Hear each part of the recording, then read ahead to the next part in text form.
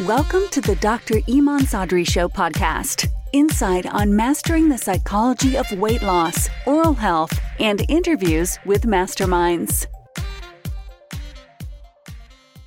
Hi, folks. Welcome back to the Dr. Iman Sadri Show. It's wonderful to have you. We keep talking about how we're going to get more episodes, and we got over 30 episodes recorded. But for the longest time, we were in solidarity with Mahsa Amini, her killings in Iran, and the protests that have ensued. And just like a week and a half ago, a massive one in LA, upwards of 80,000 people. So this momentum is going, but, so you feel like talking about the link between periodontal disease and Alzheimer's disease, which is today's episode. At a micro view, it's important. But at a macro view, when you see countrymen and women getting killed in the streets at the militia at the hands of their own regime there and the government, it's very distressing. And so now you talk about the events, Turkey and Syria, and that's kind of quieted down in the news. And the protests are, it's really how badly the diaspora and the people in Iran want to help each other out and say, look, you had a glorious nation once, and individualistically, Iranian Americans and Iranians do phenomenal. Now, if you put that together, imagine what could be accomplished. It should make the world a better place. But, it's a lot that goes into it. But with that said,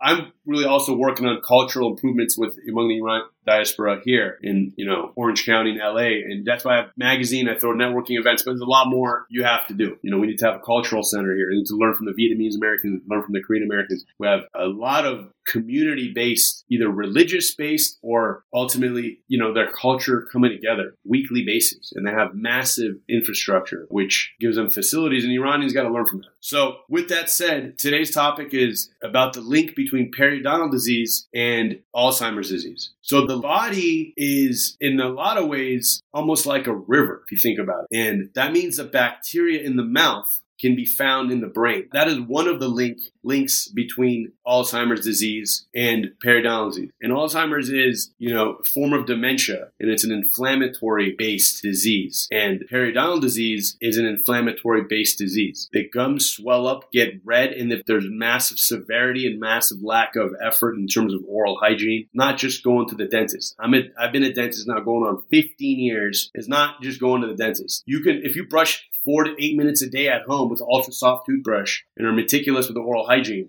and aren't really massively grinding your teeth and hopefully have had no fillings, have had no dental work, zero, and you've had your wisdom teeth taken care of, you potentially will get no cavities and you'll for sure have your teeth. And most people who talk about grinding their teeth, that's a massive problem. But periodontal disease is what is leading people to not have any teeth. Right? They don't have 10 million people. 10% of Americans in the United States are fully edentulous, do not have any teeth. Think about that. 10%. That's upwards of 40 million, 35.5 million Americans who are missing all their teeth. Over 40% Americans are partially edentulous with missing more than 3 to 4 teeth per arch or more, 40%. And then over 80% are missing at least one tooth. And that's, also inclusive of you had teeth pulled out for braces. And that's a completely separate topic, which we're going to come back to, why teeth get crooked because airway has gotten smaller. So there's so many topics to discuss. And so this is one of them. It's very important. The prevalence of periodontal disease is massive. The prevalence of Alzheimer's disease is also massive. And periodontal disease is related to diabetes as well. And the diabetes makes the gum disease worse. And the periodontal disease makes the diabetes worse. When somebody has inflammation in the gum, that's just gingivitis at an early stage with low periodontal pockets, with not a lot of proliferative plaque and calculus. But patient has a lot of plaque and calculus, mineralized tartar, especially below the gum level. That just sits there like little barnacles. The bacteria proliferate around that. And the massive biofilm, they're constantly giving off toxins that cause bad breath like sulfur. They then are counteracted by neutrophils in the body to almost like little, microscopic soldiers to ward off the calculus that's stuck on the root of the teeth and the enamel. But that neutrophil release is not getting rid of that calculus stuck like a barnacle to a rock, stuck to the enamel or the cementum layer, the root layer, or above the gum level, right? And so sometimes there's decay, and there's like some cases even underneath the part of the tooth is exposed. Usually there's a dental filling that fails, and so you have like buildup around like the internal substructure of the tooth, which really expedites a dental infection. You got a tooth with a hole in it, that's going to get a problem way quicker versus an untouched tooth. And usually a tooth with a hole, 96% based on my research, have to do with teeth that had a filling that fell out. But people come in with no cavities and periodontal disease because of that, with loose teeth. You get loose teeth with no cavities. I see it all the time. I do thousands of dentures a year, and I've been been complimented by a lot of well-known dentists recently with my denture work. And that's a compliment because, the way you learn in school is not applicable, for patient treatment. It's just not consistent with, so a lot of this is learning with a mentor. And that kind of goes to show you that you can pretty much learn anything like an apprenticeship. So that's how I learned dentures. But people are getting loose teeth. There's too many people with missing their teeth. And that's why medical insurance, old episode, should pay for dental implants. So that is now not just related to people losing their teeth. Now people getting loose teeth, they're getting inflamed gums, bad breath, and as a result of the bacteria in the mouth are getting Alzheimer's. See, Dr. Joe Namath, no relationship to the football player, look up his videos on YouTube. He says that there are spirochetes in the mouth that travel and are found in the brain. Spirochetes, these anaerobic bacteria that are ultimately very destructive, that are one of over 700 bacteria found in the mouth. As dentists, we just talk about strep mutans and, some of the microbiology related to periodontal disease related bacteria. And, P. gingivalis we talk about, and that's the only two they name drop. But there's spirochetes, and there's all kinds of, go through the Latin name of the other bacteria that are within that formation of that type of class of bacteria, which is what spirochetes are. And that's found in the brain. So in the brain, in between the neuronal axis of Alzheimer's patients, they're finding bacteria that comes from the mouth. Now, how is that ending up over there? And how does that affect the Alzheimer's, right? Well, the blood-brain barrier is broken somehow, and the spirochetes find their way in the brain. And so that goes back to the importance of having meticulous oral hygiene. And so I'm recording this podcast right before my patient base. I have 7 patients today just on teeth whitening here in Orange County. And if you need teeth whitening, go to SoCalTeethWhitening.com. A little personal plug until we grow the advertisement base. So SoCalTeethWhitening.com if you need teeth whitening within a 100-mile radius of Southern California,